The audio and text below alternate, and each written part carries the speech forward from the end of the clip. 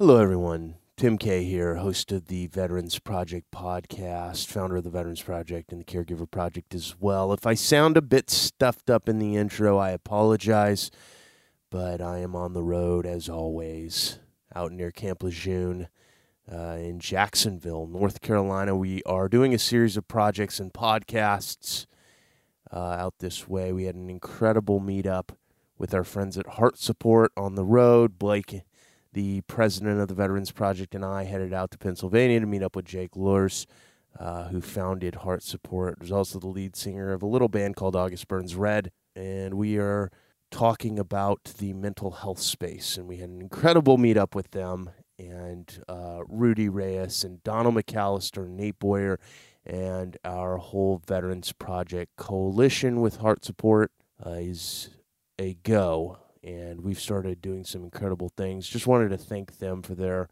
absolutely wonderful support of the project. We look forward to this partnership going into the future. It's a powerful one for sure. Stay tuned for that. This particular episode of the Veterans Project podcast, I would say, is a uniquely heartwarming piece in that it's about a special relationship between a man and man's best friend. Now, for those of you out there who are dog people, and that should be all of you, you know just how special a relationship with your pup can be, but imagine that intensified times, probably 1,000. The setting is one of the most volatile on the entire planet, the Sangin district of Helmand Province, Afghanistan. It's 2011, and 26-year-old Anthony Marquez is assigned to 1st Battalion, 5th Marines. His assignment is a bit unique in that his closest fellow Marine just so happens to walk on 4 legs. Marquez is a Marine Corps dog handler, a specially designated position within his infantry unit, and his battle buddy's name is Allie, an improvised explosive device sniffing Labrador retriever. From April to October, Anthony and Allie are thicker than thieves, forging a special bond through their time together in combat. Now imagine forming that unique relationship in such an absolutely harrowing environment. And then you get back to the States and they take your best friend away from you. Sounds pretty terrible. Now, if you ask Anthony, and I believe he says it in the interview, he never thought he'd see Allie again. But that's obviously not the end of the story. I'll leave you there to sit with that cliffhanger, but I also can't neglect how Anthony and I met. It was a very special day for the Caregiver Project in our coverage of our first Gold Star family, the family of Lance Corporal John Farias, who was tragically killed in Afghanistan. One of his 1-5 brethren was Anthony, and he just so happened to be making a special delivery on the day I was set to meet the Farias family at Fort Sam Houston. It was Marquez's 4th battlefield cross-carving delivery to a family of an armed forces member killed in action. He didn't just deliver the carving, he also produced the carving. When Anthony was looking for a way to give back to the families of the fallen after he left the Marine Corps, he decided he wanted to start delivering handmade memorials. Now, you may not know a lot about chainsaw sculpting. Probably most of you don't. I didn't know anything about it until I met him. There's just a bit of a learning curve there. But I'll let Anthony tell you the rest of that story as well. I guess that's 2 cliffhangers. Finally, it's imperative that I thank Anthony because talking to him really took me back to why we started the Caregiver Project. So there's a good bit of discussion about that in the podcast. As usual, I've rambled on more than enough, though. Let's leave the rest to the Marine. Here he is, the one and only, Anthony Marquez. The Veterans Project is a comprehensive essay capturing the legacies of our warfighters, caregivers, and civilians who have stepped forward in defense of our patriotic principles in an effort to capture their stories and to never forget the staggering sacrifices of our nation's finest. This is the Veterans Project podcast, where our legacies are the mission. Here's your host, Tim K. Welcome to the Veterans Project podcast. My name is Tim K. I'm here, your host as always. Fortunately or unfortunately, we've got Anthony Marquez, United States Marine Corps veteran, Afghanistan, right? Yeah. Okay, you didn't do Iraq? No. No. Okay. What year did you get in, Anthony? Well, I did the depth, so I actually enlisted in 06, and then I went to boot camp in 07. Okay, awesome. After my senior year. Senior year, that's fun. Yeah, I did that whole split option program. So I joined in I was 17. Yeah. It's back in '05. And then I went to basic training. I came back and then I did my AIT, so advanced individual training, the year later. So got to have a little fun in my senior year. But I was, I went to AIT right after that and then joined my unit and had fun after that. So, Anthony, tell us a little bit about, what kind of, your life and growing up here. And I'm guessing you grew up here? Yeah, just a few miles up from where we live now. Okay, and this is Owasso, right? Yeah, Owasso, Oklahoma. Dude, I pronounced it right. I'm so happy. Yes. Tell us a little bit about life growing up and what that was like for you as a youngster. What do you remember about your parents and growing up in Owasso? Growing up, it used to be kind of a small town, but now it's kind of grown in the last 20 years. Come from a sort of a big family. I got 4 other siblings, 2 brothers and 2 sisters. I'm the second from the youngest. I was always outside working, helping my dad. Kind of called me like a grease monkey growing up. So I was always getting in dirty. And so that's probably why you're okay with the chainsaw now. Yeah, just kind of doesn't bother me. Yeah. Because when you do the carving, you're covered in dust. So your dad owns a waste management company? Yeah, it's called Marquez Trash Service, and it was actually started by his mother, my grandma, who passed away in '95. But her and another guy started it in the '70s, and then when it got so big, then the business split up between the 3 brothers.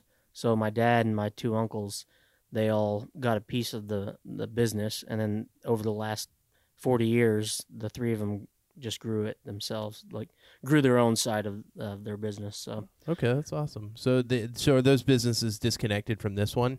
Yeah. So it's Marquez Trash Service, and then Nelson's Rural Trash, and then Robert's Rural Refuse. Oh wow, that's so awesome. Robert was my Uncle Robert, who actually passed away, but yeah. Okay. So, but his son-in-law and my cousin run that side of it. Gotcha. So what do you think about, you started doing this work pretty young with your dad? Yeah, I started hauling trash with my Uncle Robert when I was 11 years old. Do you think there was something about the humility you have to, go through that with and the hard work that, kind of pushed you towards the core? I would probably say yeah, but I think the biggest influence was my uncle, and he's the one I started working for at such a young age, but he was in the Marine Corps in the early 80s. Okay. And he was with 3rd Tank Battalion, I Okay. believe. Ever since I was a kid, ever since I can remember, even before I started working, I was always, like kids do, playing Army or whatever you want to call it. And I always knew that my Uncle Robert was in the Marine Corps, and I was like, I want to do that. So that's where it led me. Did he talk to you about his service and kind of what that meant to him? Yeah, he mentioned it here and there, but I mean, he was in Okinawa, stationed in Okinawa for, I think, 2 years, and he would always tell us some stories and whatnot, and that's where I have the thing. I have a tattoo on my leg in memory of him, but he'd always call us maggots. So I have that, and he was big into military vehicles and, stuff like that, and so I actually have a maggot driving a military Jeep on my leg. That's a memorial piece for him. I'm probably the only person in the world that has a maggot tattoo on their leg. Hey, man, at least it's original, right? Yeah, it looks like a kind of a rat fink kind of thing. But oh, that's cool. So what do you remember about first making that decision to join the Corps? In high school, as the time came closer to actually graduating and taking that step, I never really, nothing else interested me more than wanting to serve, because both my grandfathers served in the Army. My grandpa Manuel, he's still alive. He lives 4 miles up the street. He was in World War II and Korea. Wow. And why have we not done a project on him? We probably need to. Yeah. And he was a tanker, and then he was claustrophobic, so they kicked him out of tanks and put him in an infantry battalion. Oh, geez. Wow. Yeah, he lives just 4 miles up the street here. Wow. That's amazing, man. You know how rare that is to have that living with you, that memory right there. That's incredible. I said my uncle was the only one in the Marine Corps, but my grandfathers both served in the Army, and then had some other people that served in Vietnam, cousins and stuff like that. And then I had a cousin who was in the Desert Storm era. I'm the only one from my family in the current conflicts that has served. So it just came from, it was my turn to do what they did in the past. That makes sense. So service kind of always surrounded you, and it was always there in the environment.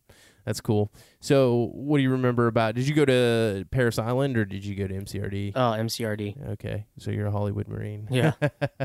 So what do you remember about boot camp and going through that? Was that tough for you, or did you feel ready and pretty prepared for it? I remember seeing the planes land every day and wishing I was on one, taking off, because it's right there. Yeah. Oh, yeah. So probably every recruit going through boot camp and MCRDs just wants to run across that runway and get on a plane. Growing up, I was kind of a heavyset kid. And then, I mean, when I went into the Marine Corps, I was somewhat skinny, because I was doing that DEP program, and you'd have to do pulley functions once a month. And I don't know, they say it's getting you ready for boot camp, but you only do it once a month. So is it really helping? I mean, I guess it kind of shows you what you're going to be doing full time. I don't know. But going into boot camp, I could never do 20 pull-ups. And then when I went to boot camp, and you do the initial strength test, they call it the IST, and I got 20 pull-ups, and then from there on throughout my whole Marine Corps time, I always got 20 from then on. So thinking back, it wasn't a death march. You know what I mean? It wasn't like it was hard, yeah, but the mental part was probably the hardest, and that's what they try to do. They try to break it down to Right. to build you back up. So when you got out, when you made it through boot camp, did you go straight to 1-5? I had a 5-year contract, and my first 3 years I was with security forces. After graduating boot camp, came home for 10 days, and then went back to Pendleton, where you go through SOI, School of Infantry. From there, I went to Chesapeake, Virginia, for the BSG school, which is like the basic security guard school. Okay. All the line companies hate security forces guys because yeah, so, I know.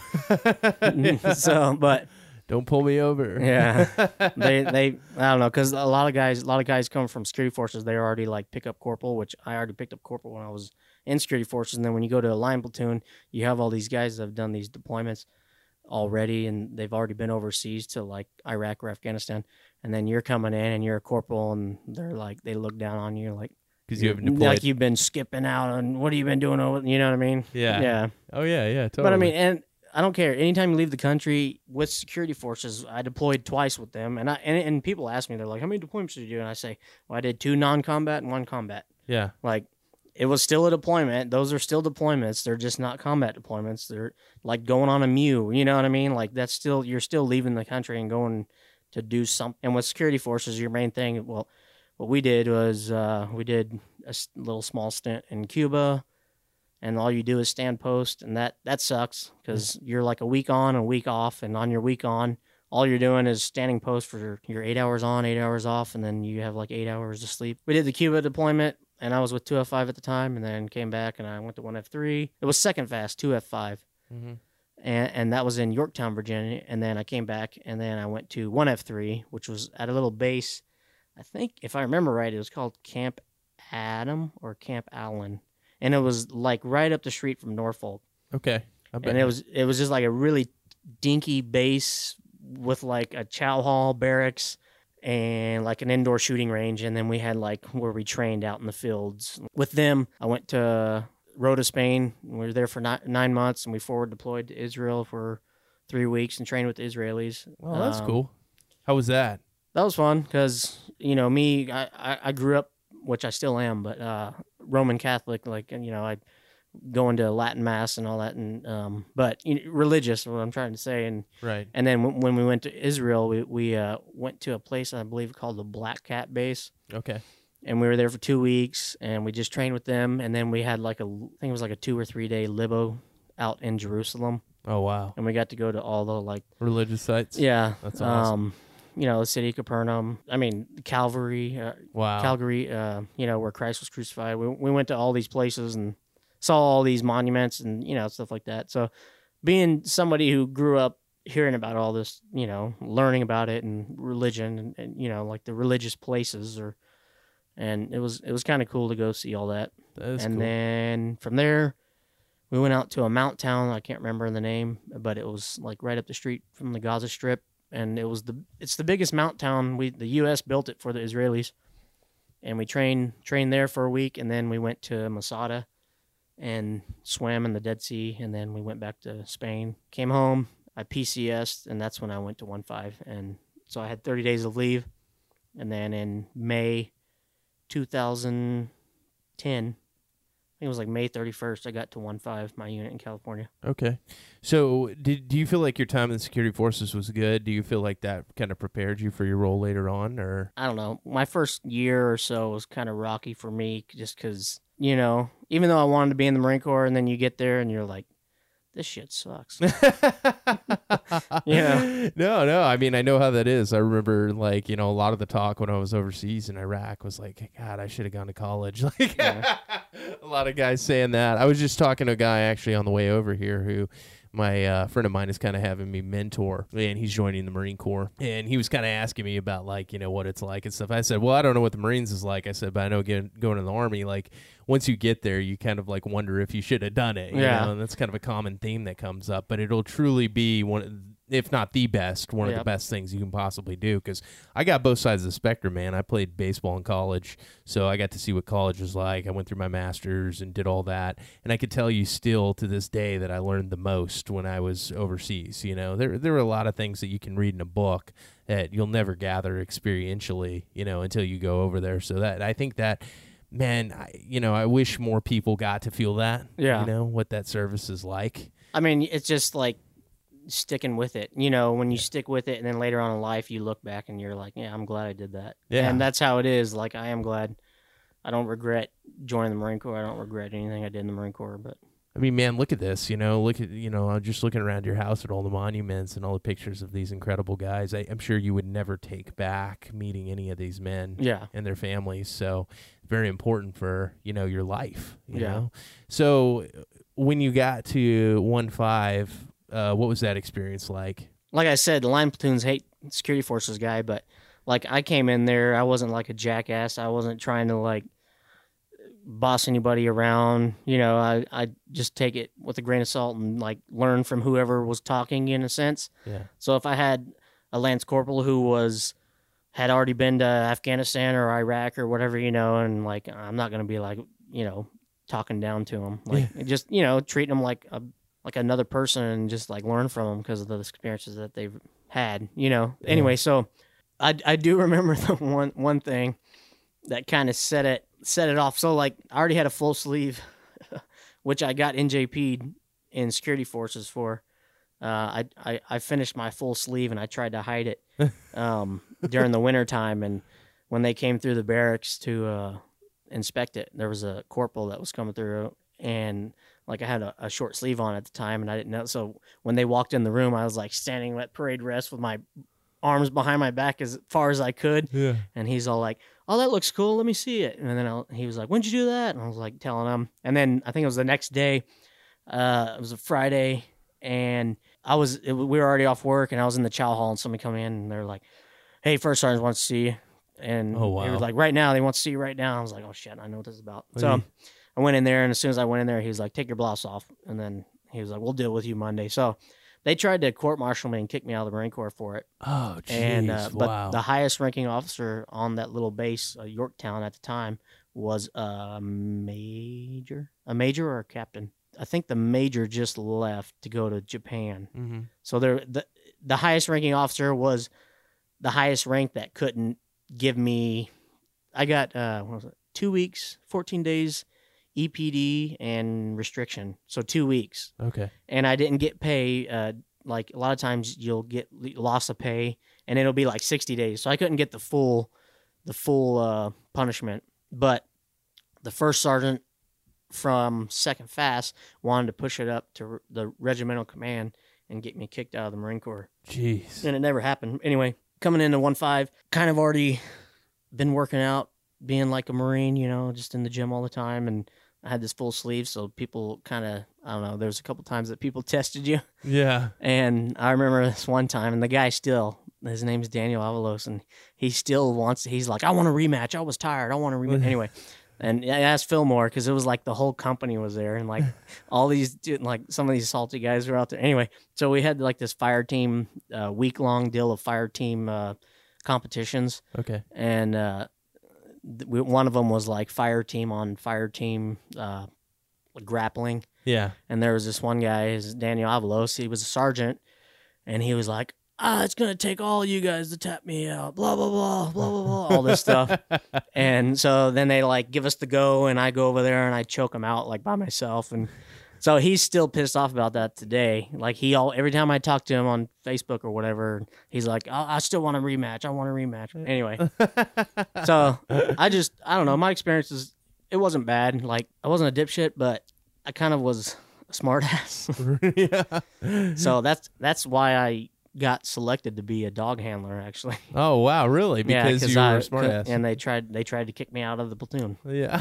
They tried to get rid of me. Wow. The platoon sergeant, the platoon commander at the time, and my friend Mahavlik told me, because he was in HQ or in headquarters working with all the whatever the platoon sergeants, platoon commanders, and he's like, man, they're really talking shit about you in there. I've heard of Mahavlik. Yeah, Charles Mahavlik. Oh, he was there when we delivered the carving to John's family. Oh wow. He was the one who was there with his family. Okay, yeah, that's it. Yeah, okay. Yeah, that's where I knew the name. Okay. Yeah. Wow. So he was with headquarters at the time. Anyway, so this was a few months later, and they wanted to send me to squad leader course, and I really didn't want to go because I was like, I'm getting out of the Marine Corps when we come back. Send somebody who's staying in the Marine Corps that can further their career, you know? Yeah. Like this was 2010. I said, I'm getting out in 2012.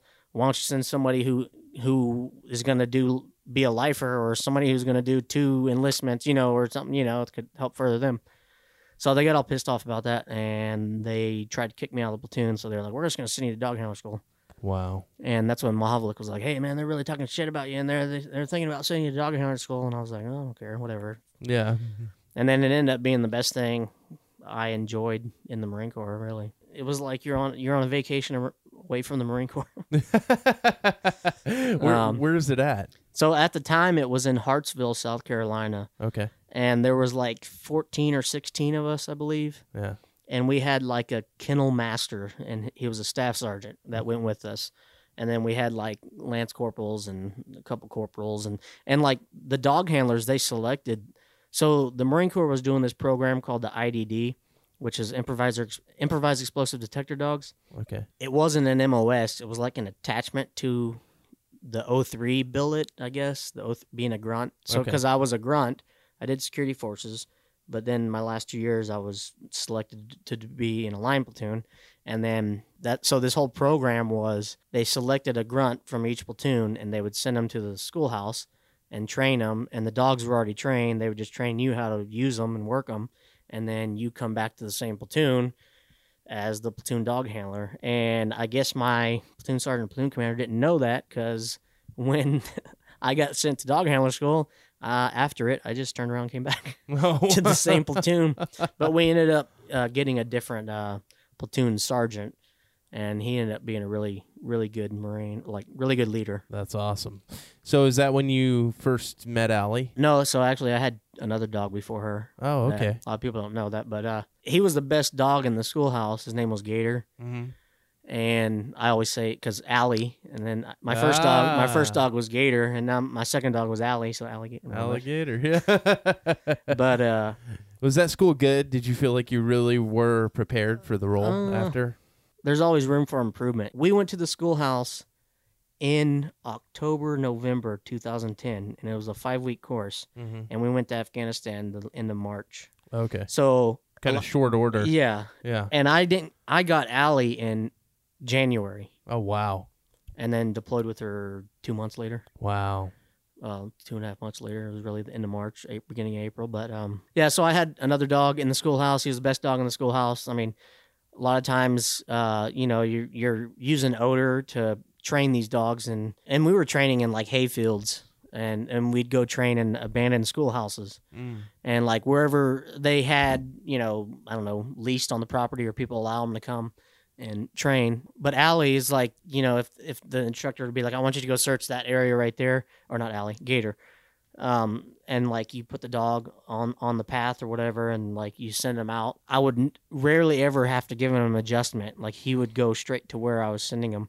And a lot of the other dogs, they were like, that's what this whistle right here, you use hand and arm signals and the whistle. So you blow the whistle and the dog stops, turns around, sits down, and looks at you. And then you give it a command by stepping to the side or back or forward and saying it, over, back, forward. And so a lot of these guys, like the dogs would just be like running in circles out there. And then in December, we were doing a 7-day Phoenix thing, like training. And I'll never forget this. Like these dogs, they're not cheap. And the more training they do and the more deployments they do, the more expensive they are, obviously, because it costs money to send a dog on that's been on 3 deployments to retrain it, stuff like that. I remember we were doing this like Mount Town thing, and we're patrolling up on it, and I have the dog like walking next to me, and then all of a sudden it was like this explosion and then gunfire, like simulated explosion and gunfire, and I'm like, I look down, that dog's gone, and I'm like, what the fuck? And I'm like looking all over the place, and this was on Pendleton. And then I look over and I see this dog run over this hill, and I'm like, oh shit. So I'm like chasing it. And then I was like, oh, I'm so screwed. I'm like, this is your first time, like showing your capabilities. And I was like, holy shit, I just lost this dog, and it's like $30,000 dog, and like, I'm so screwed. And there was a base-wide search on Pendleton for the dog, and like a Marine found it snagged on a fence. He stepped outside a building to go smoke out the back door, and like saw the dog snagged on the fence. And anyway, so they brought the dog back, and this was like hours later. Yeah, this was with Gator still. So Gator, the well-trained dog, ran off. Yeah, and he actually had been deployed before. Okay. So that's why I think like he had problems. Yeah. And dog, like people don't realize that, but dogs have issues too. Because I didn't know what his prior deployments were, but obviously it probably was some bad stuff. Because as soon as the gunfire went off, in the explosion, he ran off. Wow. And that's the thing too. Like in the schoolhouse, they use like simulators, something that resembles like shotguns, right? And the dog never flinched or anything with that. But I don't know. As soon as it went over there and in California and started doing that training, it kind of changed things. Yeah, I think it was the next day they took it over to like the heavy machine gun range. The trainers from the company that had the dogs, and they took it over to the heavy machine gun range, and they said that dog just like as soon as the guns started firing, that dog just collapsed and was like shaking, like it was scared shitless. So they were like, "Well, you can't use this one. We can't send you to Afghanistan with this one." Wow. So that's interesting, man. The thought that these dogs have undergone some level of trauma, and that trauma affects them for the rest of their career, and maybe they're unfit to do it anymore. Even a well-trained dog that normally does a good job. Yeah. It's really interesting. I know Allie has been through some stuff. Yeah. So I know that's why I think she freaks out when she gets in a car when we were blown up, and she was in the floorboard of the 7-ton. So, but I don't know, because she did 4 deployments. Oh, wow. So, and I was her first handler. So what happened on the other 3? I know 2 months before I got her, she was near an IED blast, and but she was also bit by a snake, and she was in Afghanistan 2 months before I adopted her. Wow. On her last deployment. So what did they do when you deployed to Afghanistan? Did they assign you a dog immediately, or did you wait for a while before you got your dog? No, so the Marine Corps, they do a thing called Mojave Viper. Out at 29 Palms. 29 Palms, right? Yeah, that's when I got Allie. Okay. So I got her in January, and that's, I believe, 5 weeks of training, I believe. Okay. 4 or 5 weeks. So I had her middle of January until into February for that whole training ordeal. Okay. And she was a green dog. She didn't even have her tattoo in her ear yet. Wow. Like the dogs have tattoo numbers in their ears. Okay. Allie's tattoo number is P295. After Mojave Viper, the company took the dogs back over to across the country, and then we came back to Pendleton, and then they drove them back out at the end of March. And so the dog handlers were actually the last one to leave of the unit. Our whole unit had already left, and the only reason we were still behind is because our transport kept getting screwed over or something. When we fly over, we fly on like, I want to say like a C5 Galaxy or something, like a big huge plane with like Connex boxes inside. Right. And we're sitting on the side with dog kennels. Wow. Okay.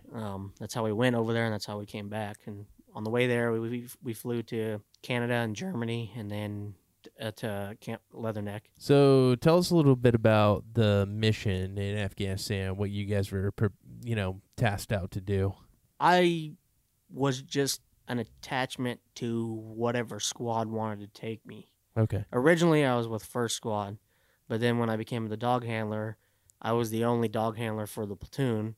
Out of, I don't know how many people was in our unit in 2011, but say like 1,100 people maybe, or 1,000 people. There was only 14 dog handlers. That were with that unit. We did have combat engineers, some of them that had German Shepherds. Right. All the dogs that we used that were with the IDD program were labs. Okay. So we had, I think, 2 yellow labs and the rest were black labs. Okay. What was it like first going on those missions? And what were you guys doing on these missions? Were you clearing areas? Yeah, you're just patrolling, and then if like the squad leader or whatever, they want to use you to clear an area. Usually I would be like the second or third guy back. Mm-hmm. And if we come up to an area and they want to search it, then they'll ask you to bring the dog up and search it. And I don't know how you guys patrolled over there, but in Afghanistan we patrolled in a thing called a ranger file, which is a straight line. Yep. And so you have a sweeper, and then you have a marker, and then you have people behind you. And so the sweeper would just walk in a straight line and sweep the area, and then the marker would, he would baby powder or spray paint. All this is determined before you go on a patrol, but so if a guy's right-handed, you shoot with your right hand, you usually mark with your left hand. You want to know that before you go on patrol, because then when you're marking, you know which side to stay on. You know what I mean? Right. So, if he's marking with his left hand, you want to make sure you stay on the right of that. I would usually be the second or third guy back, and, sometimes I'd mark, and if I was the third guy back, then I wouldn't mark. On August 17th, I found a 15-pound IED when I was standing on top of it. Oh, jeez. And so we broke our squad into 2 elements, and we came around to this compound, and the first element had already went into the compound and set up on roof security and all this shit. And I was the 8th man back. I wasn't searching. I remember Brown was the sweeper, and I remember Hichos was in front of me, but I was the last one in the element at that time. Brown halted us in this little area, and I had this feeling. I was like, oh, he's got something now. And he was like, oh, it's nothing. Waved us to keep patrolling or whatever. And it was in the same area, but it was a little farther back from where he searched. I stopped in this opening of the compound wall, or this wall where a compound used to be, and I just said, man, this would be a great place. In my head, I was like, this would be a great place for a DFC, which is a directional frag charge. I look over at this cinder block, the cinder block pillar that had fallen over. I'm not going to say that. I always describe it as a cunt hair of lamp cord. It's like a little bitty tiny bit of lamp cord sticking out of the dirt. And I knew, I was like, oh shit. That was like a pucker factor. I was like, oh shit, I'm standing on it. And I knew I was standing on it. And I had Hichos had the Guardian on his back. It ended up being an RF-2F, like a remote det. Okay. So I don't know if the guy was not there to set it off, or if the Guardian that Hichos was wearing on his back jammed the signal. To your question of, did they countermeasure those, I'm not really sure. That's what I'm like. If they did, they didn't do it on that one. Yeah. Yeah. Was Allie with you on that? Yeah, she was with me. But she was just walking, out to the side. So do they have to be, I guess, the sun's almost robotic in the terminology, but do they have to be activated to really start sniffing around for that? Or how does that work with searches with dogs? How do they discover IEDs or explosives? They'll probably find it if they're just walking around, but you also have to be paying attention to them. You know what I mean? So, right. If she's just walking off to the side and then we're just patrolling, and I'm not using her to search, then I'm not going to see the indications that she's getting a hit or something like that. Right, which falls on me for not paying attention to her. But if I'm not using her and I'm trying to walk, and there's an indicator when you use them, they'll go out, and you have to look for any small movements out of the ordinary. So if a dog is going on a path to where say where you want them to go, or even you want them to go past it, and as it's going in a straight line and the dog just moves its head to the side briefly and keeps going straight, then that's like a indication that there was something that made them, come off their path for a split second, So those are just small things you look for when you're using a dog to search. Anything that makes them move out of the ordinary, or makes them come off their path in a sense. Right. And so then you bring it back, and you have them search that area. Did you ever get those indicators with her? Where did she have, no? Yeah. No. So, and I tell people all this, and I'll be like, there was never an IED strike that happened when I was using her. You know what I mean? When I had her and when I was using her, like, I tell people I never missed any. I never found anything, but I never missed anything. Yeah. You know what I mean? Yeah. So, like, she was your halo, man. Yeah. Protected you on those missions. That's awesome. But what did you enjoy most about your time over there with Allie, and what do you remember most about that? Having Allie was like having. There's a saying about dogs is like, you know, you can tell them all your sins and they won't judge you. Right. So just having Allie there was like, I could go to her when I didn't want to go to anybody else, in a sense, you know what I mean? Yeah. So like if something bad happened that day and you just weren't, you know, you're feeling down or whatever, I don't know, like you can kind of turn to the dog and they won't judge you. Yeah. Or they won't. I mean, a lot of the Marines are not going to judge you either because they're having probably the same struggles, the emotional struggles of dealing with a Marine being killed or somebody losing a limb or something, you know? Right. But having her was a good release to just be able to go talk to her and she'd, you know, listen and be a dog and, you know, man's best friend. Yeah. There's a special kind of therapy to that, I think. I'd almost want to see like a scientific study or like analysis on how much that helps guys when they have a dog there, you know, because that is man's best friend, you know. Yeah. I mean, dogs are therapeutic back in the States, even when you're not dealing with a lot of issues, you know, being able to like have your pup there is special. So that's why they use them for therapy dogs. You know? Yeah, absolutely. They have major benefits. Yeah. During that deployment, can you talk about, you know, when your first mission that you were on, when you guys lost your first guy, and what that was like for you over there? So like I said, we were the last ones to leave the States to get to Afghanistan. And then when we got to Afghanistan, we had to do an acclimation period with the dogs for like 10 days. Okay. And then from there, we went out to our unit. So our units were already out there and had already done the RIP with 3-5. Okay.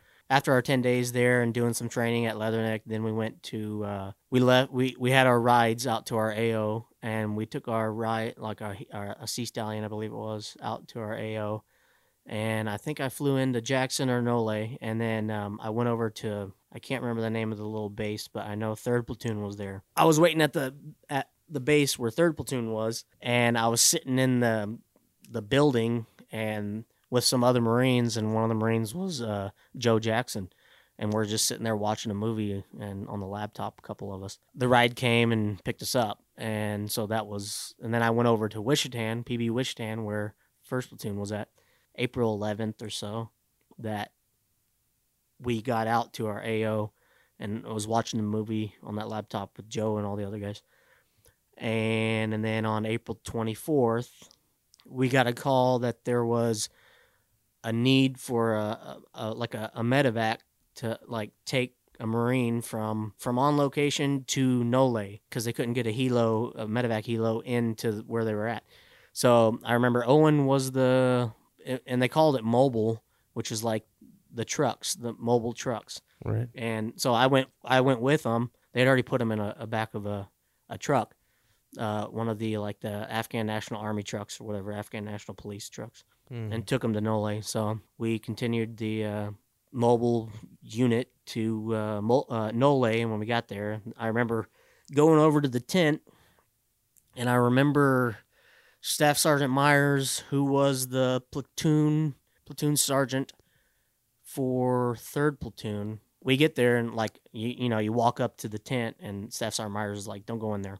No, it wasn't him. It was Ramirez. Sorry, Ramirez was like, "Don't go in there." And you could just see all the Marines, like all their faces. They just like they were all like pale, you know. Yeah. Like they'd just seen a ghost in a sense. Like so. Then that's when Staff Sergeant Myers, he was like, "Joe's gone." I don't think he was gone at that exact moment or at that time because they said they were trying to keep him alive. But what had happened is he slipped. He was on a patrol and he slipped and he went to put his hand out to catch himself. And from what I understand, he detonated the IED with his arm.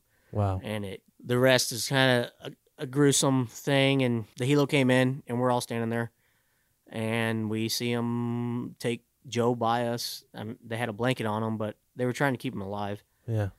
That was like a big eye opener. And that's when like, oh shit, this is real. Yeah. Yeah, it's tough, man. You know, when something like that happens, how do you move on from that? How do you keep going? You know, what is that keeps you going after that when something that tragic occurs? I don't know, like all the guys around you. Yeah. I mean, you can't just like shut down. That's the thing. It's like you still have to function in combat. You still have to like when something bad happens, you have to like repress everything. Yeah. And that's what I guess tears a lot of people up when they finally get home because they're like, oh, like Doc from a friend of mine, Matthew King. He said it before. He's like, there's a honeymoon period when you get home from a deployment, and you're like, oh shit, I'm glad to be home. Like I'm home, and then like you're all like, I don't know, the reality of everything kind of. I mean, it hits you when you're there, obviously, Right. but then when you come home, then you're like, you have to process those things. You know what I mean? Right. It's And kind of that's- a healthy yeah. thing. Yeah, it's healthy, but I don't know. I think it's like it can be overwhelming to some people, and that's why they have so much. I don't know, so many veteran suicides. I guess you could say. Like Yeah. it's they're trying to process everything that happened, and it's just like I don't know, too much for them at times. Yeah, that's interesting. You think about the feedback period, right? Like when it initially happens, of course, it's difficult. You got to find the perseverance to go on because you're a Marine. That's what you do.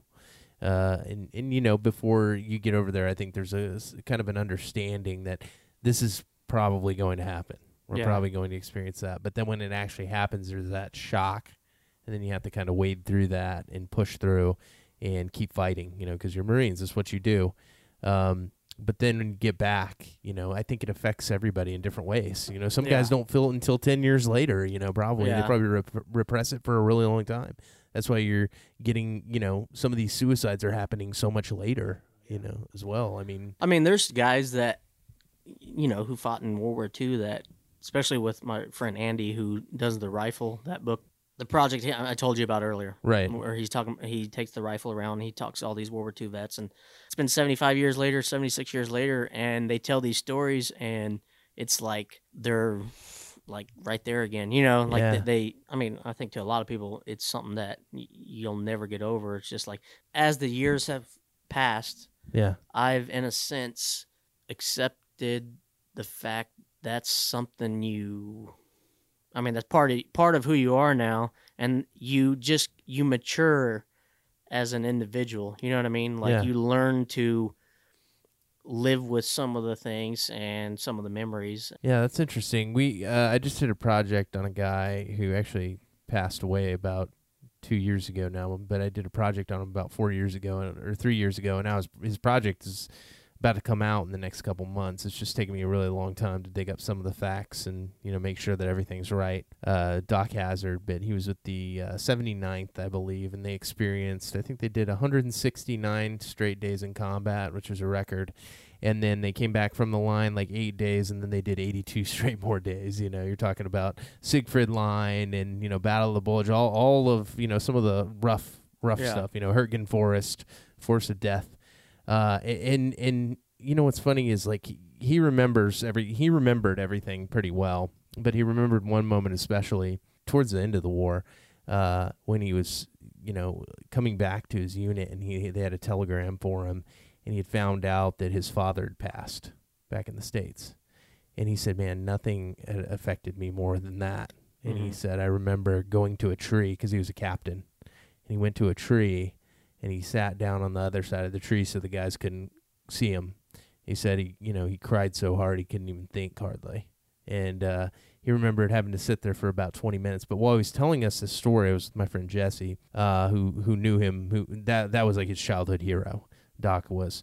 He was sitting there telling us this, man, and he started to cry while he told us this story. And he was 93 years old at the time. I mean, that loss of his father had hurt him so much that he carried that trauma with him all throughout his life, man, up until the day he died.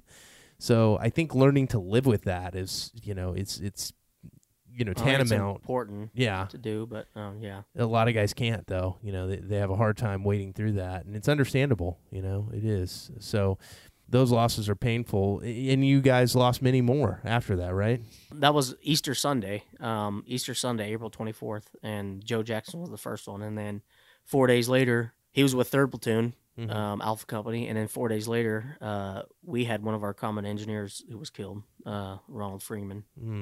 Wow. I mean, he was an attachment. He was a combat engineer, and he was with 2nd Platoon at the time it happened. Wow. Second Squad. And how many guys did you lose total? In we lost 17 guys and over 190 wounded. Jeez. What was the frequency of those? How often were you guys going out on missions? Was it every day thing? I mean, every day, sometimes twice a day. Yeah. So a lot of times you would send one squad out, and then when one would come back, then you'd send another out, and then sometimes they would even do one squad would go out and then come back, and then another squad would go out and then come back, and then the other squad would go out, or the one that went out first would go out and do an overnighter. So that was one thing that we did a lot of, is we called them overnighters, and they wanted to have a presence in the AO outside of the patrol base. In our little AO, we had a patrol base, which was PB Wichita, and then we had 2 OPs. One squad would spend a week. They would split up that squad, and half the squad would go to the one OP, and the other half would go to the other OP, and they would be there for a week. So you'd only have 2 squads at the PB rotating in and out. I mean, every night we had an overnighter out almost, because they hope if the presence is out there, then maybe they won't play us IEDs, which, I mean, you can't see shit anyway, so you know what I mean? Like, it's kind of wishful thinking. Yeah, sitting on a rooftop with your MVGs just looking down one road is not going to prevent somebody from placing an IED on the other road right up the street, or something like that. So right. You guys lost 16 more in that time period. You were over there for 9 months. Was it 10? 7 months. That's right. What are some of your best memories of some of those guys? Because you knew some of them pretty well. Yeah. So Alpha Company had 6 KIAs with our attachments. So with our EOD and our combat engineers. And I remember, some of the other guys that were in Bravo Company, I didn't personally know them, and so I tell the families when I deliver the carving, I tell them, I didn't know him. I served in the unit, but I didn't know him personally. I clarify that, but I still served with him. I was in the same unit. I remember all the 6 that were killed. I remember the last time talking to all of them, except for the last time I talked to Greniger, and that really kind of screws with my head. I don't know, in a sense, because I'm like, why can't I remember the last time we talked? Yeah. Like O'Connor, he could have stayed at, I believe it was Nole, and he could have just stayed there and done post. Because I remember he came to the PB with Mobile, and I was talking to him right a few days before he was killed, and he was like, yeah, I just want to go back with the guys. And then with Jackson, I remember watching a movie with him, with Freeman the day before he was killed. I remember asking him to teach me how to use the Valen with Patron. I remember in August, we went to go do a kind of reevaluation with the dogs at Nole, and it was like a 10-day thing. Okay. And was he a handler? No, he was an EOD tech. Okay. I remember I was waiting for the trucks to pick me up to take me to Nole. Patron was on the front porch of their EOD hut, and I was just like, I'll see you when I get back. And then... How much has those memories help, kind of perpetuate and create, what you've done since those memories? How much has that been a drive to you for what you do now? The whole reason I started doing these carvings was because in 2016, in May of 2016, one of the Gold Star mothers attempted suicide. Oh, wow. And so I remember I was dating this girl at the time, and I was driving a U-Haul truck to Florida, like the biggest U-Haul truck they have. I was tired. I was worn out because I'd been driving for 20-something hours. Slept in the front seat of this damn thing and in the parking lot of this truck stop or whatever. Anyway, and I was 20 miles up the street from her grandfather's house. Yeah. And I get a message on Facebook, and she sent me a message, and she said along the lines of tried to kill herself. And I just remember I was just like, I felt like a piece of shit. Yeah.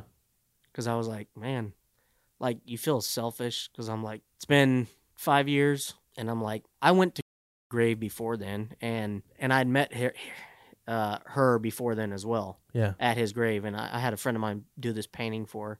I don't know. I was just like, I'm not doing enough for the families. Like, I feel selfish, like worrying about my own problems or struggles or whatever, and like don't even really take in consideration what the families are over here, like hurting just as bad, worse, And so that's when I was like, I need to do something. Like, what can I do? I've always been, and I always tell people, I'm like, I've always been kind of weird and out there in the things that I do, the things I'm into, like I taught myself how to weld and like build my own rat rod and built my own motorcycle and like, so I've always been kind of artsy, draw. I remember one time when we had a barracks inspection and the battalion commander came through and he came in my room and he stopped and he said, "What are you, some kind of weirdo?"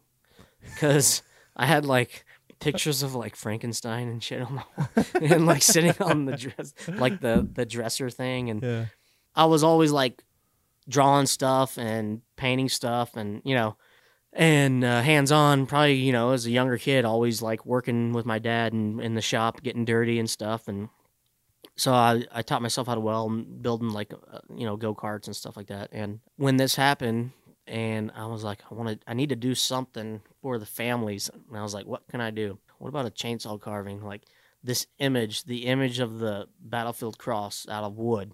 Yeah. I had never used a chainsaw outside of cutting firewood. I got online. I was like Chainsaw Carvers of Oklahoma. This guy came up. His name was Clayton Koss. Found a number and I called him. And he was like giving me pointers, telling me what I need to buy, kit for a saw or a saw, what kind of wood. And he was like, you're not really picking a beginner piece. I was like, well, not to like toot my own horn, but I feel like this is what I want to do. I don't want to go do anything else. Like I have like a certain reason I want to do this. I don't want to go start carving bears for the next couple of years and 2 months went by. That was in May. I was fixing to go to Minnesota to go see Greniger's family. And I was it was like 5 days before the 5th anniversary of his death. And I remember I just got a haircut and I was driving down the highway and I was like, man, I didn't do what I wanted to do. So I was just like, I'm going to call Clayton. And I called him and I said, "Hey, do you remember me?" And he was like, "Yeah." And I was like, "I'm fixing to go to Minnesota to see the family." I was like, if I buy a piece of wood and bring it over to your house, do you think you and I could do it together? And he's like, "Yeah, I got Saturday and Sunday off. I can help you do it." So I remember I was driving down the highway. It was raining, and I went over to this tree trimming place right outside town. Found a log, and I didn't know what the fuck I was doing. I was just like, that one looks good. I'll use that one. So, like, I don't know what to look for in a log. And I took it to his house the next day and I was like, does this look good? And he's like, that's not one I would use, but it'll work. And probably not what you wanted to first hear, but it worked.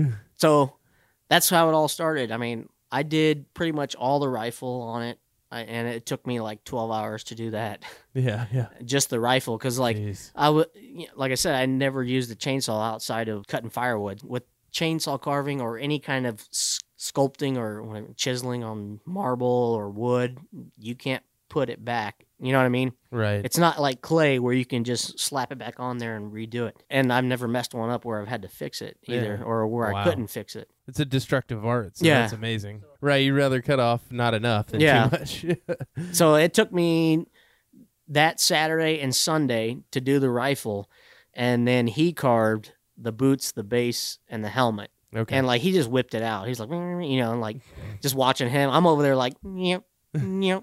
Like using the tip of this saw, just barely whittling away at it. Yeah. And then he's over there just like, whips it out pretty quick. We finished it Sunday, and then Monday night left for Minnesota and got there Tuesday morning. The family had no idea that I had done this carving and presented the first carving at Greniger's grave on the 5th anniversary of his death.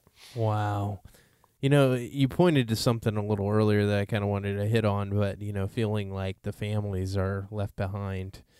That I had a similar experience with doing the Veterans Project, when I lost my squad leader, my best friend from my unit when he killed himself. I was just aware. I saw his family, and I saw, the Facebook posts disappearing, and, people weren't sending messages anymore, and I felt selfish, Uh-huh. I guess you could say, in a way. And so really that's what spawned the start of the Caregiver Project, was knowing, and interestingly enough, I met you through that, through John Farias and the Farias family, in telling their story through the Caregiver Project. But I really remember, like, it's a strange sense because people don't realize how much of a story these families have. Yeah. And they don't realize the pain and anguish that they go through. But what you pointed out with his mom, you're pointing out a very real fact of the matter, that pain never goes away. I always tell people the Caregiver Project is much harder than the Veterans Project for me, because I'm like sitting there for a day with a family who probably hates the fact that I have to be there. Like, that's very painful. This is just something I've felt, and it's in my own head. It's not any that they've portrayed on me, but Right.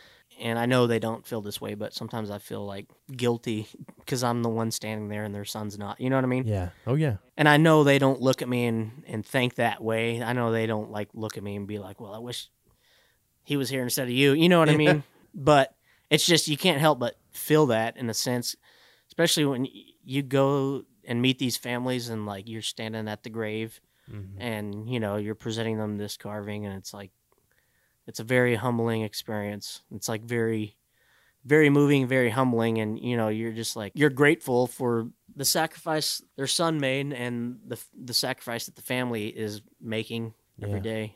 It's a humbling experience.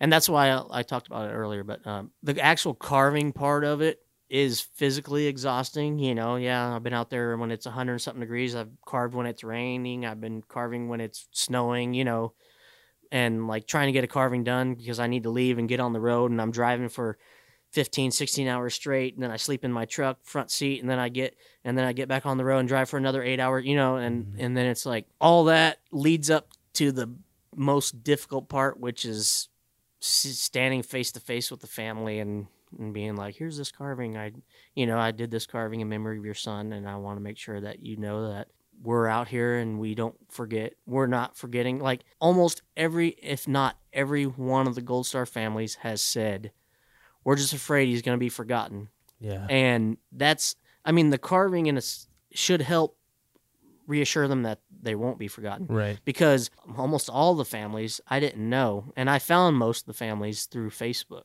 Yeah. When I did the very first carving for Gringer's family, I went 6 months before I did another one because I was scared. I was like, I don't know if I can do this. Like, I made a promise that I was going to do one for all 17 of them. Wow.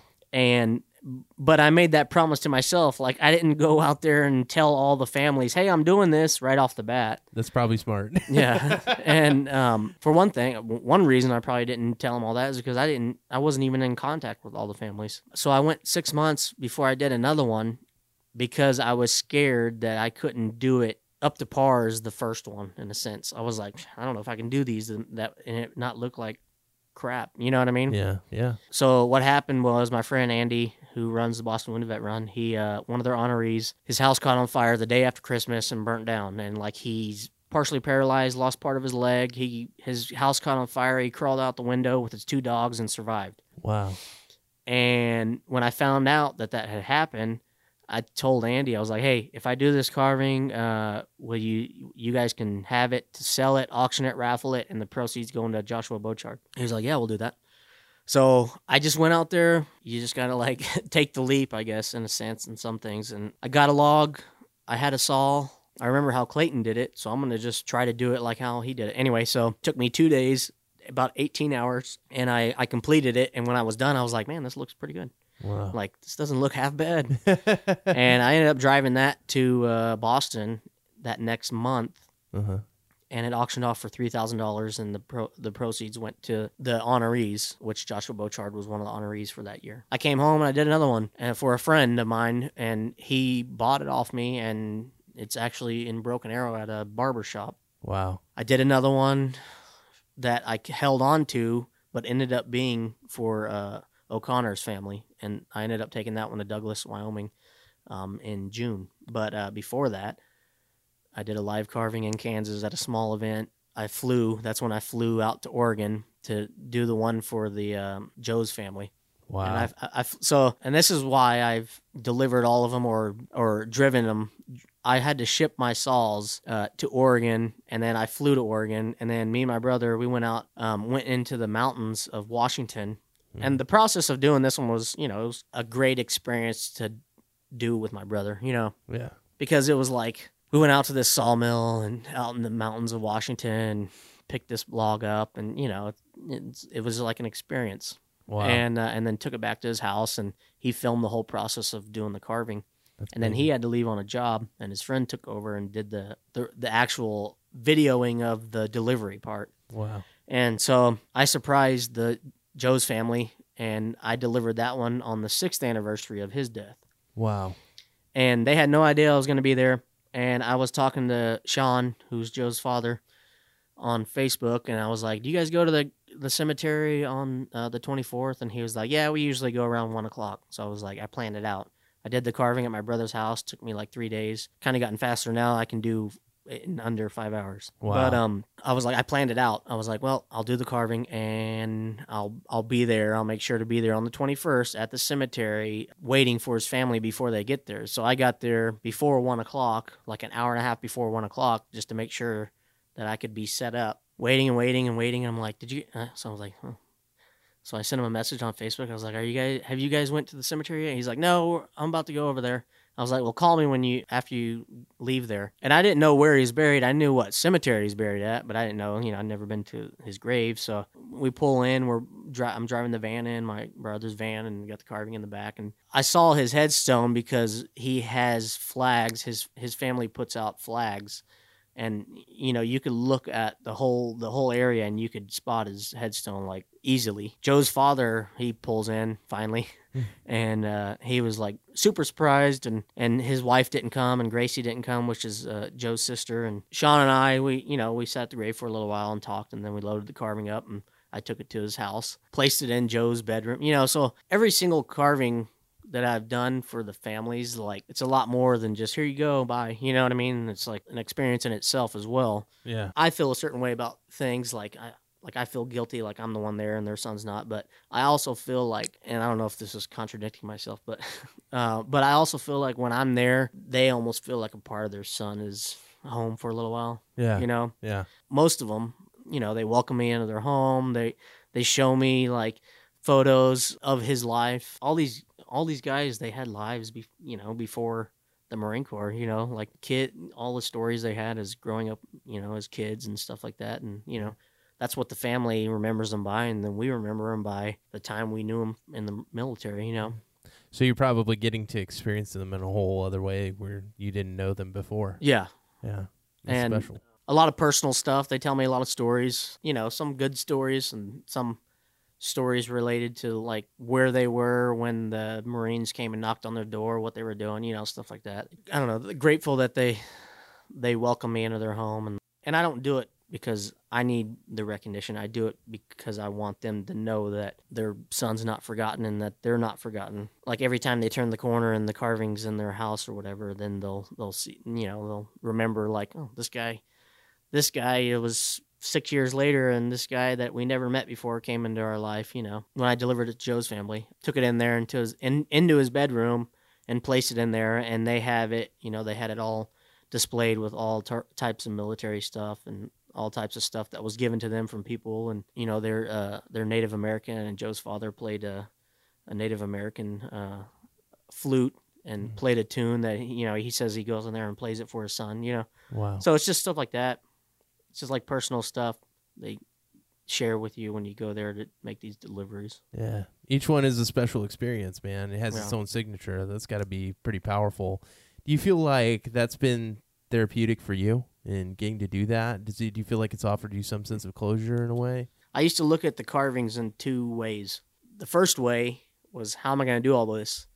And then as it got closer to finishing it, it was, what am I going to do next? And it was almost like scary. It was like, I'm coming to the end of this. Like, it involves so many people, and it was doing it for all these different people. I mean, they all share the same something in common, which is the loss of their son. Right. Beginning of it, I was like, didn't know how I was going to do it. And then as I got towards the end, that it started to scare me, because I was like, well, what am I going to do after this? I've done 65 of them now, and wow. I plan to keep doing them. but I also am trying to broaden what I'm able to do. So instead of just doing the memorial carvings, I do want to carve other things. Because like I told you earlier, it was never about, oh, this will be fun or this is fun. You know, I've never it might sound like a bad thing to say, but it's not. I don't enjoy doing the memorial carvings because there's a reason behind it. Right. Somebody lost their life, somebody was killed, and that's the reason behind it. Yeah. I enjoy giving back to the families. I do enjoy that. Like I said, they share a lot of personal stuff and a lot of heartache that they have and deal with. It's hard. I don't know. It's heartbreaking. It's heartbreaking. Yeah, man. No, I mean, I get what you're saying because of the Caregiver Project. Honestly, I feel like for me, that's kind of been a teardown process. I mean, in fact, that was one of the first points where I really realized that I needed counseling. I thought through the Veterans Project, I'd had a couple of I don't want to say breakdowns, but issues where I noticed with the Veterans Project, where I was experiencing some emotional, mental difficulties. And in a way, it was healing to me to use my art form to help and to tell stories. But then when I got into the Caregiver Project, it's like a total teardown process, man. It's like there's no, what's the redemptive side of this? It's like, I'm telling your story. But again, I feel kind of the same way you do about the Caregiver Project. And it kind of sucks, man. Yeah. It's like with the Veterans Project, at least the veterans there, you know, and I get to give them a piece of their legacy, and I'm able to showcase that in a way that benefits the whole community. We're trying to highlight veterans so that we bridge this gap between civilians and veterans and help them better understand the individual side of what we're doing, like what we're doing right now and talking to you. But with the Caregiver Project, it's like you get some mom scream at the top of her lungs, when you're asking her about her son, in anguish. I don't know what to say. Yeah. I still sit there so many times and I just pause, I'm not, I just quiet, I can't tell you on every Caregiver Project podcast we've had, at some point they've broken down, and sometimes it's been hard. Riley Stevens, who's a Green Beret depicted in the book Lions of Kandahar. He was killed 6 years later after that battle. And his dad is a hardcore Texan, seems like he's probably cried 2 times in his life, and over very serious things, hardcore old school Texan. And having him crying to the point where he couldn't even talk, and sitting there and feeling like I was watching my dad in a way, because my dad never cries, and seeing him cry is just tough, man, working through that. So I can only imagine, you doing that art, knowing you're committing yourself to something so much greater than yourself, but then having to deliver that to the family and seeing what they've gone through since their loss. Yeah. It's difficult. I mean, everybody copes with it differently. Right. So some of the families, they deal with it better than others, obviously. And like I said, it's been years later, 6, 7, 8, now 9 years later. But when I started doing it, and when I very first started doing this, I was like, this is going to take me forever. I don't know how I'm going to complete all this. And then I was like, what if it does take me 5 years? It doesn't matter. It doesn't have to happen in the next month. You know what I mean? The families will still be dealing with these years later. So if I come into their life 10 years later or 5 years later, or 6 years later, it doesn't matter. It doesn't need to happen now, because even if time goes by, they're still going to be, I almost think as time goes by, because then they see oh, they're still not, there's still people out there. Yeah, they're still out there that are remembering. There's still people, which obviously there's a lot more. There's a lot of people out there that will never forget, because anybody who served with anybody who was lost in combat or, that was killed in combat, you got a whole battalion, of guys that are spread out across the country that knows, these Marines up on this wall, Yeah. That's powerful, man. I mean, I think about, I think in the same way, there are some similarities between what you and I are doing in that, quality over quantity. And a lot of the times, you, like you said, sometimes it might be 10 years down the line, or dude, it might be 20, but that pain never leaves them. So they'll always treasure that, and it'll always be important to them. Yeah. So I think that's important. I wanted to get into what you're doing specifically with this art and with this incredible work that you've started. But you've gotten to do some pretty incredible things. You mentioned, Coach Switzer, Yeah. Barry Switzer jumping on board, and can you talk a little bit about that and what that was like and why that association came to be? Yeah. So in 2014, in July of 2014, the Marine Corps, or the government, I guess it was, but anyway, they did away with that program of the IDD program, with the dogs, and all the dogs went to either law enforcement or got adopted out. And it was May 2014.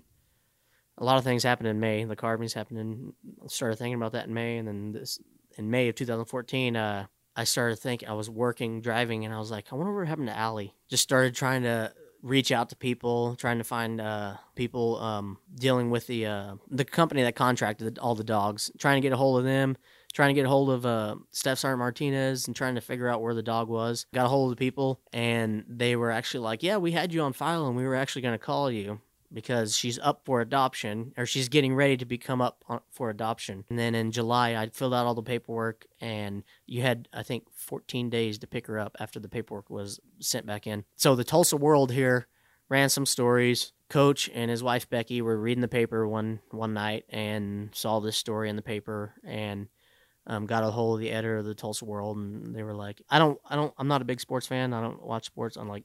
I knew of Barry Switzer. I didn't know. I thought he was a football player. And so the editor of the Tulsa World calls me. He's like, "Hey, Barry Switzer wants to talk to you." I'm like, I just left the gym, and I was like, he's a football player, right? And he's like, no, he was the coach for the OU Sooners. I was like, oh, okay. So he gave me his number. I called him. Coach was like, hey, yeah, me and Becky, we were just reading this paper story, and we want to help you out. We're gonna let you fly on our private jet to go get the dog. So my brother, who is a filmmaker, we had already planned, like, we're going to do this road trip. We rented a car, and we're going to do this road trip. He's flying in tomorrow, and we're going to drive and go get this dog, or go get Allie, and, like, film the whole thing. And so I was like, okay. I called Manny, and I was like, hey, some things have changed.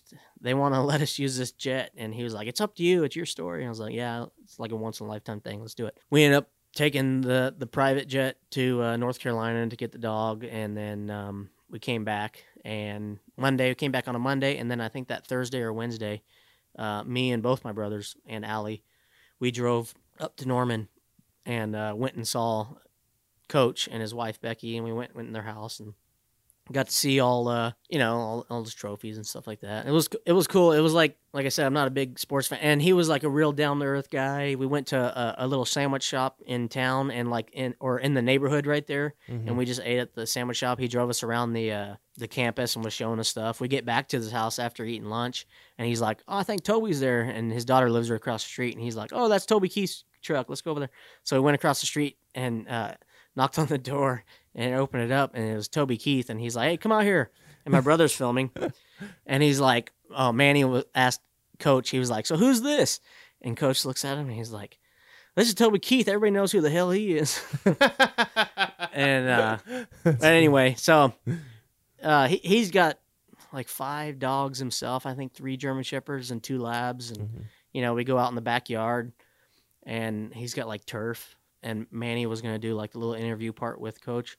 And like, I just remember Allie started shitting all over his like back patio area.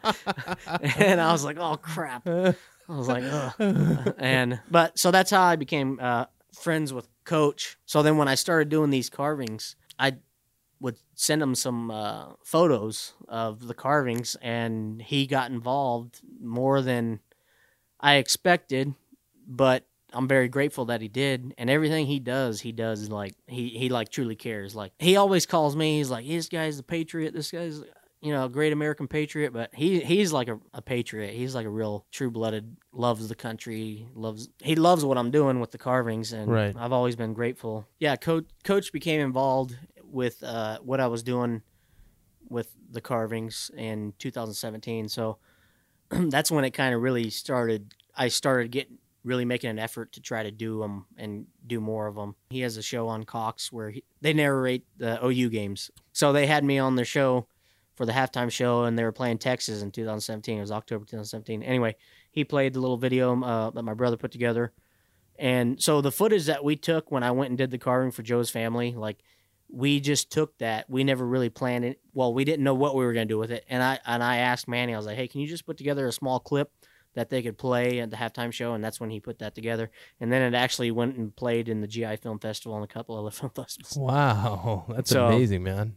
Yeah, we went to the GI Film Festival last September, and it was selected to win Best Short Documentary, and we got beat out by another documentary. But Coach he's a very down to earth American patriot.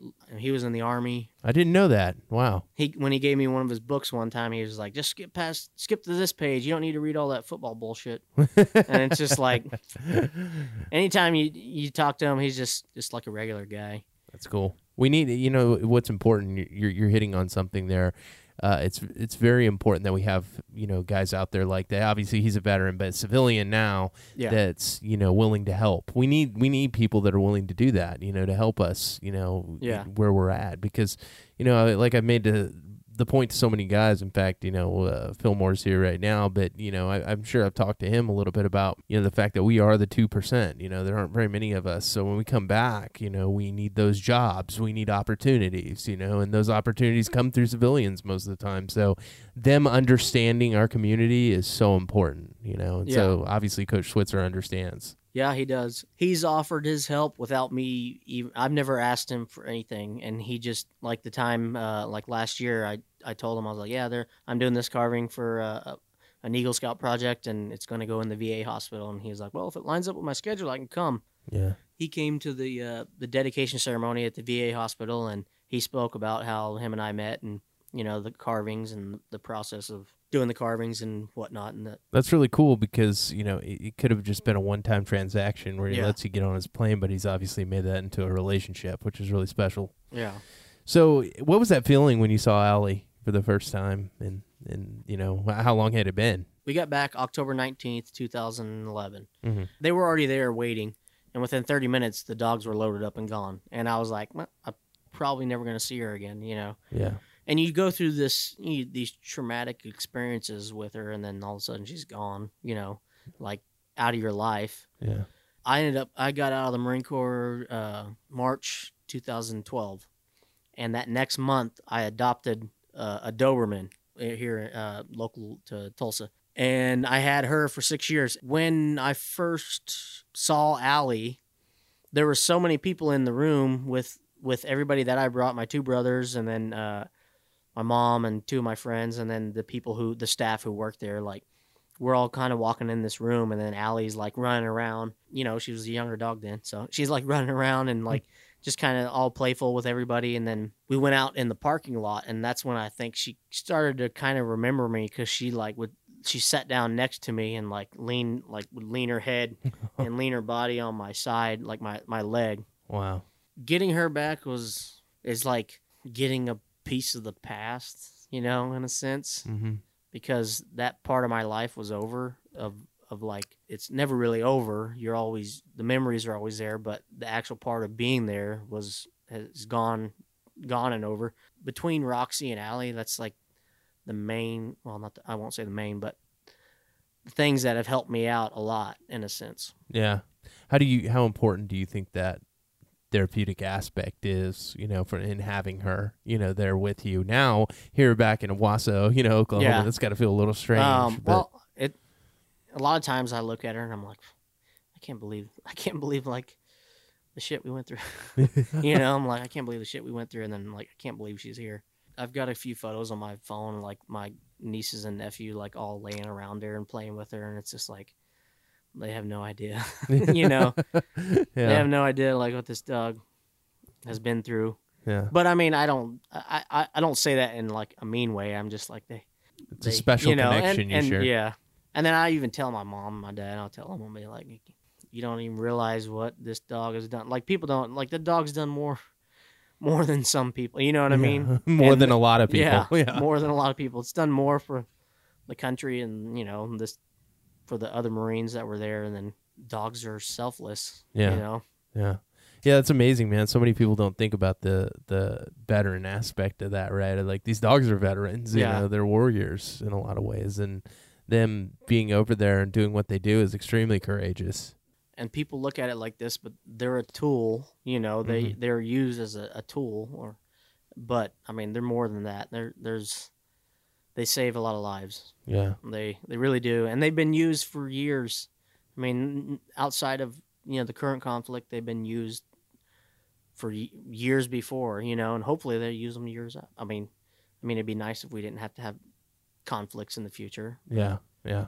I'm pretty sure dogs are smart. Labs are smart, but dogs in general, they're smart. They train them for all kinds of stuff. Yeah.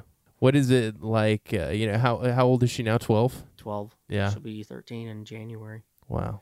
I realize as she's getting older, like there's going to come a time that I'll have to lose her again, but this time it'll be for like ever, Yeah. If I never would have gotten her back, then I never would have had to deal with her passing. You know what I mean? Yeah.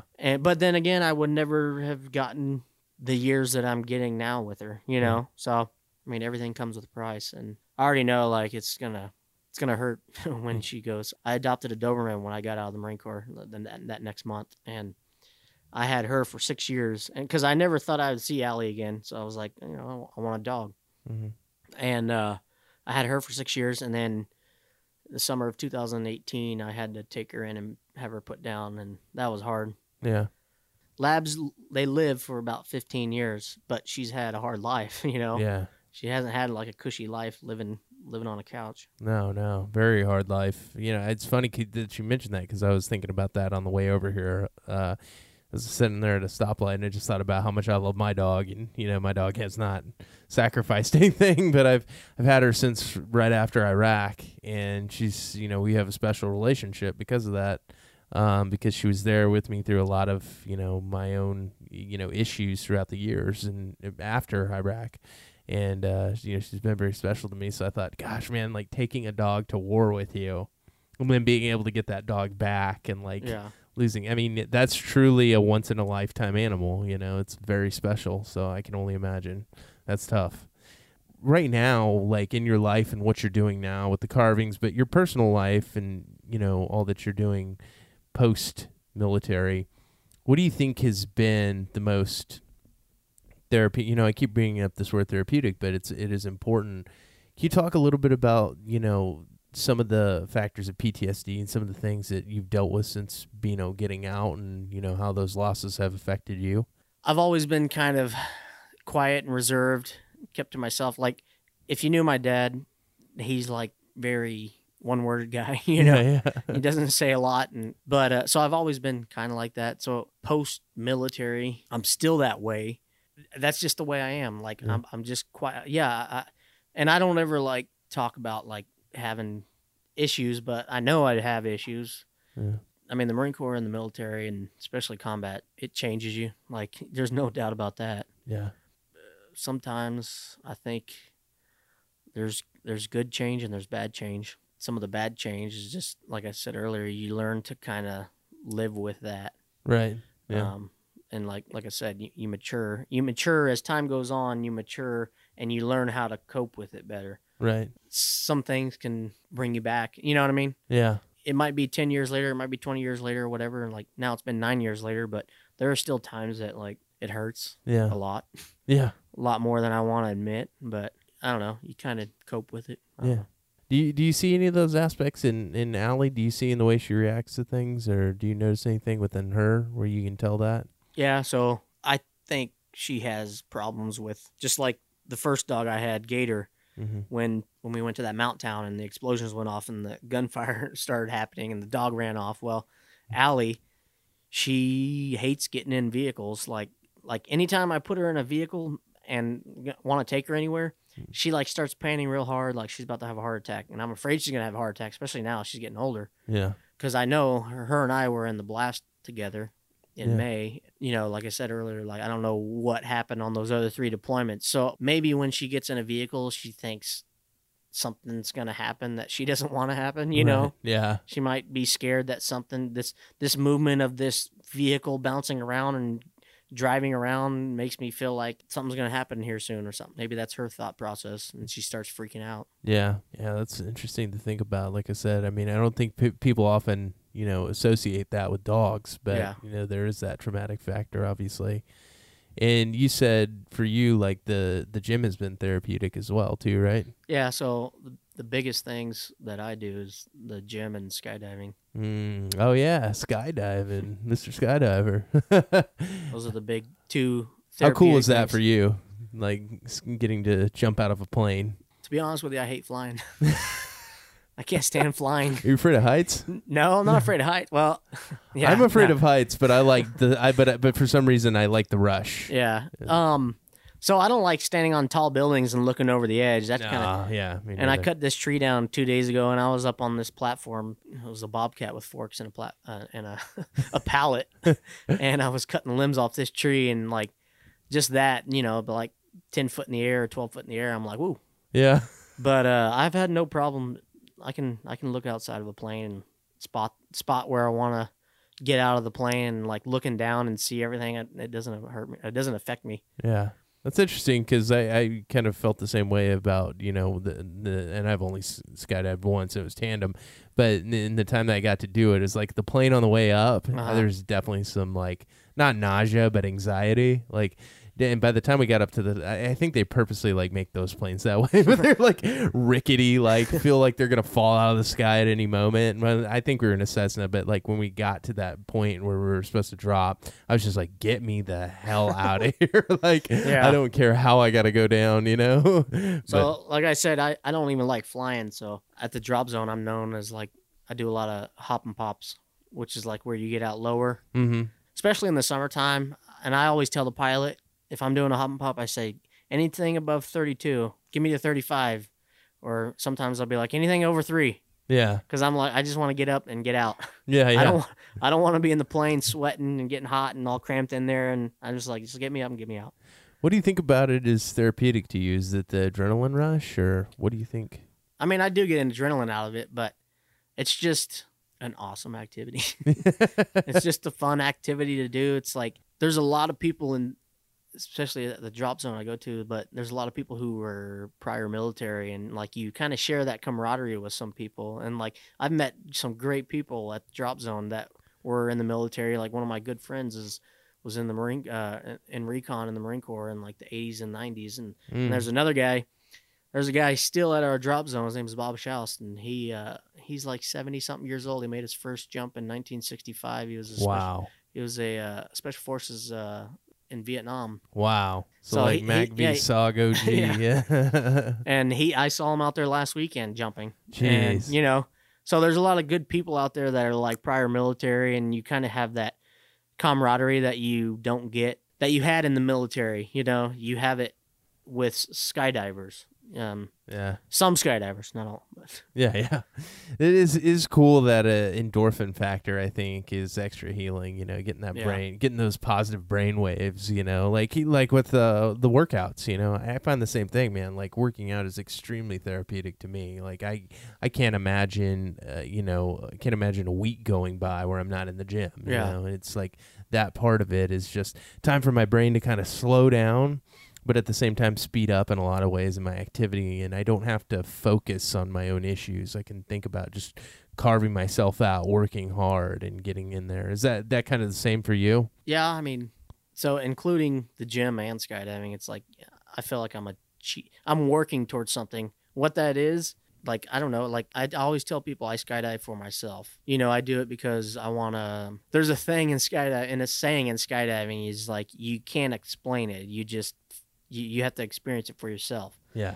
But also with the gym is like, I feel like I'm working towards a goal. I want to be a better individual, like physically. Yeah. Yeah. I enjoy that. I used to be big into powerlifting and trying to hit heavy lifts and goals and stuff like that. And I don't really do that heavy lifting anymore as much as I used to, but I still enjoy working out and, trying to better myself. Right. Yeah. I think that's one of the big factors too. The process of it is getting better because, in the Marine Corps, you're constantly pushed to be better, you know, and that's an important factor in everything you do.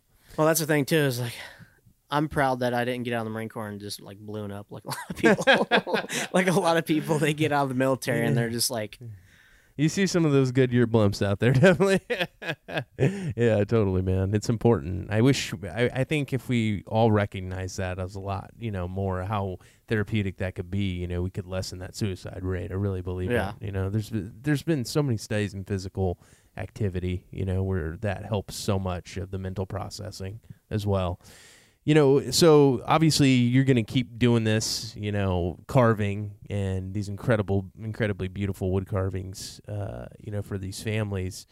What's up next? What do you have going on next with this? Right now, I don't really have anything planned. I could do carvings and people would contact me about them. You know what I mean? Right. But everyone knows with all the COVID-19 stuff going on, Yeah. a lot of stuff's been canceled. So there was a possibility that I was supposed to be carving at an air show in Ocean City, Maryland in June, but that all got canceled, and that would have been a big thing. There was a possibility I was going to jump out of a B-25 Mitchell too. But, Oh, wow. So when I did a live, so I've done many live carvings and for Veterans Day and different organizations. But right now with everything going on in the world, there's nothing planned. Yeah. Hopefully, maybe by towards the end of the year, October, November, I'll have some stuff that, especially around Veterans Day, I can do some carvings. And since I don't do it as a full-time job, and so all the carvings that I did for the 17 families, like I did those, I didn't charge the families anything for that. Right. That's where Coach comes back into play, but he helped raise quite a bit of money that I used those funds when I would leave on a delivery to go deliver a carving to one of the Gold Star families. I would use the funds that he helped raise for like food, lodging, and gas. I would just take off work and go do a delivery. So a lot of the live carvings that I do now, I do charge to do them because I'm on my own dime now. Right. Yeah. And it costs a lot of money to drive all over the place. People don't understand that about art, man. It's like I do this full time on the project side, and it's like you don't realize when you're talking to sponsors, like this is not a low price. Like there's a lot that goes into the work. Getting on the road of everything. I mean, everything that goes into it is a massive expense. Just a trip in itself on driving and then staying in hotels and food, you can rack up $1,000 like nothing. Yeah, absolutely. So that's why when I do these carvings, it's like I have to, charge to do them because I need to be able to pay and then make something off of it too. But I've done carvings for different veteran organizations as well, and there's one that I've helped out a little bit. It's called Wounded Warrior Outdoors, and that's, I've heard of them. Yeah. So my old squad leader Matt Amos, who lives in Kansas, he's a double amputee. He's part of this organization, and when he was still in the hospital or recovering, he went on a bear hunt with them or something like that. I can't remember all the details, but anyway, so a few years ago, he asked me if I would bring a carving to Orlando, Florida, to their it's called Cocktails for a Cause party. I did a carving. Another guy named Matthew Kirk, who's in the Marine Corps as well, he was doing the wooden flags, and he did a flag, and him and I drove out to Orlando. And they auctioned off that carving and his flag. His flag went for $3,000, and the carving went for $25,500. Wow! And so what happened was the guy who won it donated it back, and they ended up auctioning it off like 5 different times. Oh my gosh! All said and done, there was like $25,500 that went. So between that carving and our flag, the flag Matthew did. We raised $28,000 for the organization. Wow. And the very next year, almost to the day, it was like a day less, I was in Reno with the same organization, and I took a carving to the sheep show, to the Wild Sheep Foundation. Yeah, I've heard about them too. Yeah. And so I took a big carving. I did an eagle with this big, it was like a big, huge carving. First time I ever did an eagle, it was up on this tree, and then I had a branch with the flag hanging on it, and then I had a plaque with all the 17 Marines' names, and then I had a battlefield cross that set in front of the flag. Wow. And that carving auctioned off for $25,000 last year, 2019. Wow. And then this year, this past January, I took a carving, and I carved like a bust of a ram head, and it went for $14,000. Wow. So I've raised like $64,500 or something like that for the Wounded Warrior Outdoors. Jeez, that's and then amazing. I've done a few other carvings, and like the one I did for turkey hunt in Kansas, and they sold raffle tickets that raised like $4,300. I've done a dog head that went for like 20, like a bust of a dog. It went for like $2,300. That proceeds went to, I think, some kind of law enforcement. That's cool. That's got to be very special for you to be able to help out these organizations in that way, right? Outside of helping the Gold Star families, then when I get involved with like Wounded Warrior Outdoors and do a carving, and the proceeds go to the Wounded Warrior Outdoors, and I don't charge Wounded Warrior Outdoors. I just do the carving, and they take wounded vets on hunts all over the world. Ron's the founder of WWO. Ron and his wife Lisa, and they're great people. They've kind of, I don't know, taken me under their wing, and they let me hang around, help out when I can. I like doing the carvings, and because I know that it's going to a good cause. Yeah, that's amazing, man. I was supposed to be in New Zealand in April, but that trip got canceled. Oh, no. Yeah. Curse you, COVID-19. Yeah. Jeez, New Zealand. That would have been cool, man. So well, I'm sure you get another opportunity. Yeah, it was rescheduled for next April. Okay, awesome. So you still get to go. I was supposed to be, what was it? I was supposed to be in Alaska right now. Wow, gosh. But that trip got canceled. Yeah. But yeah, that's tough, man. Yeah, I know. It's with the art thing. I didn't think it would affect the project at all because I'm going, like one-on-one, but it's just because so many of these guys are doing very active things, and with the older guys, I don't want to be around them because I don't want to risk anything. Yeah. We still don't know what this really is, So for me, like with the younger guys, it's like I could have still done it, but they're not doing the activities that they normally do, so it affected the project too. I mean, on my last North Carolina trip a couple weeks ago, that was my first trip in a few months. So that's the thing with everything that's been going on. I've been lucky that I'm not traveling. Yeah. But I'm still carving. Right. And I'm still working. So what we spoke about earlier, I drive a garbage truck for the family business, and I mean, we've been working every week, every day that we run, we work 4 days a week, and we haven't taken off during all this because everybody needs their trash picked up. So yeah, still an essential business. Aside from that, I come home and like I'm able to work out here at home because the gyms have been closed. So, but during that time, I wasn't able to skydive because the drop zone was closed. But a drop zone opened back up in May 2nd, and I've made 43 jumps in a month and a half. Wow! How many jumps have you done altogether? 465. Jeez. I wanted to have 500 by my 5th anniversary. That I started jumping in April 2015. Okay. That didn't happen. So yeah. Anyway, you'll still get there, though. Yeah, hopefully by maybe August. I'll get it. Well, Anthony, anything else that you want to mention? Where can we find your work at? So you can just find it on Facebook. It's just 17 carvings, and it's Roman numeral 17. It's not, so it's XVII carvings. Right. Do you have a website yet?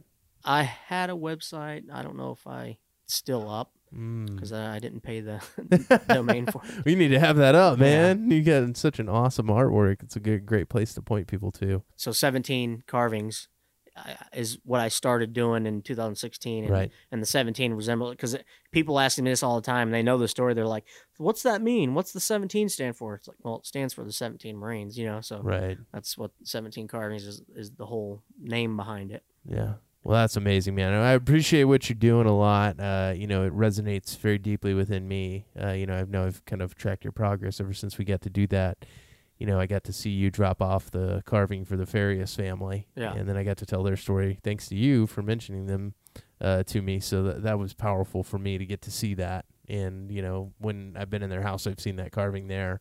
Or I saw that carving there when we first, brought it in. Yeah. So it's really special, and I know it means a lot to these families, so I appreciate you doing that, man. Anyways, just wanted to thank you, man, for coming on. Thanks for being a part of the project and podcast, and thanks for showing me all your incredible memorabilia. Yeah. You got some incredible items of history there. So still trying to build it up. Yeah, I'm sure you will. Well, man, appreciate you having on. For all you listeners out there, thanks for listening. Thanks for tuning in. Don't forget to rate, subscribe, and review the show. And don't forget, most of all, our legacies are the mission. This has been the Veterans Project Podcast with our founder, Tim Kay. Check us out at www.thevetsproject.com, on Instagram at The Veterans Project, Facebook, The Veterans Project, and Twitter at Project_Veteran. Thanks for listening, and don't forget, our legacies are the mission.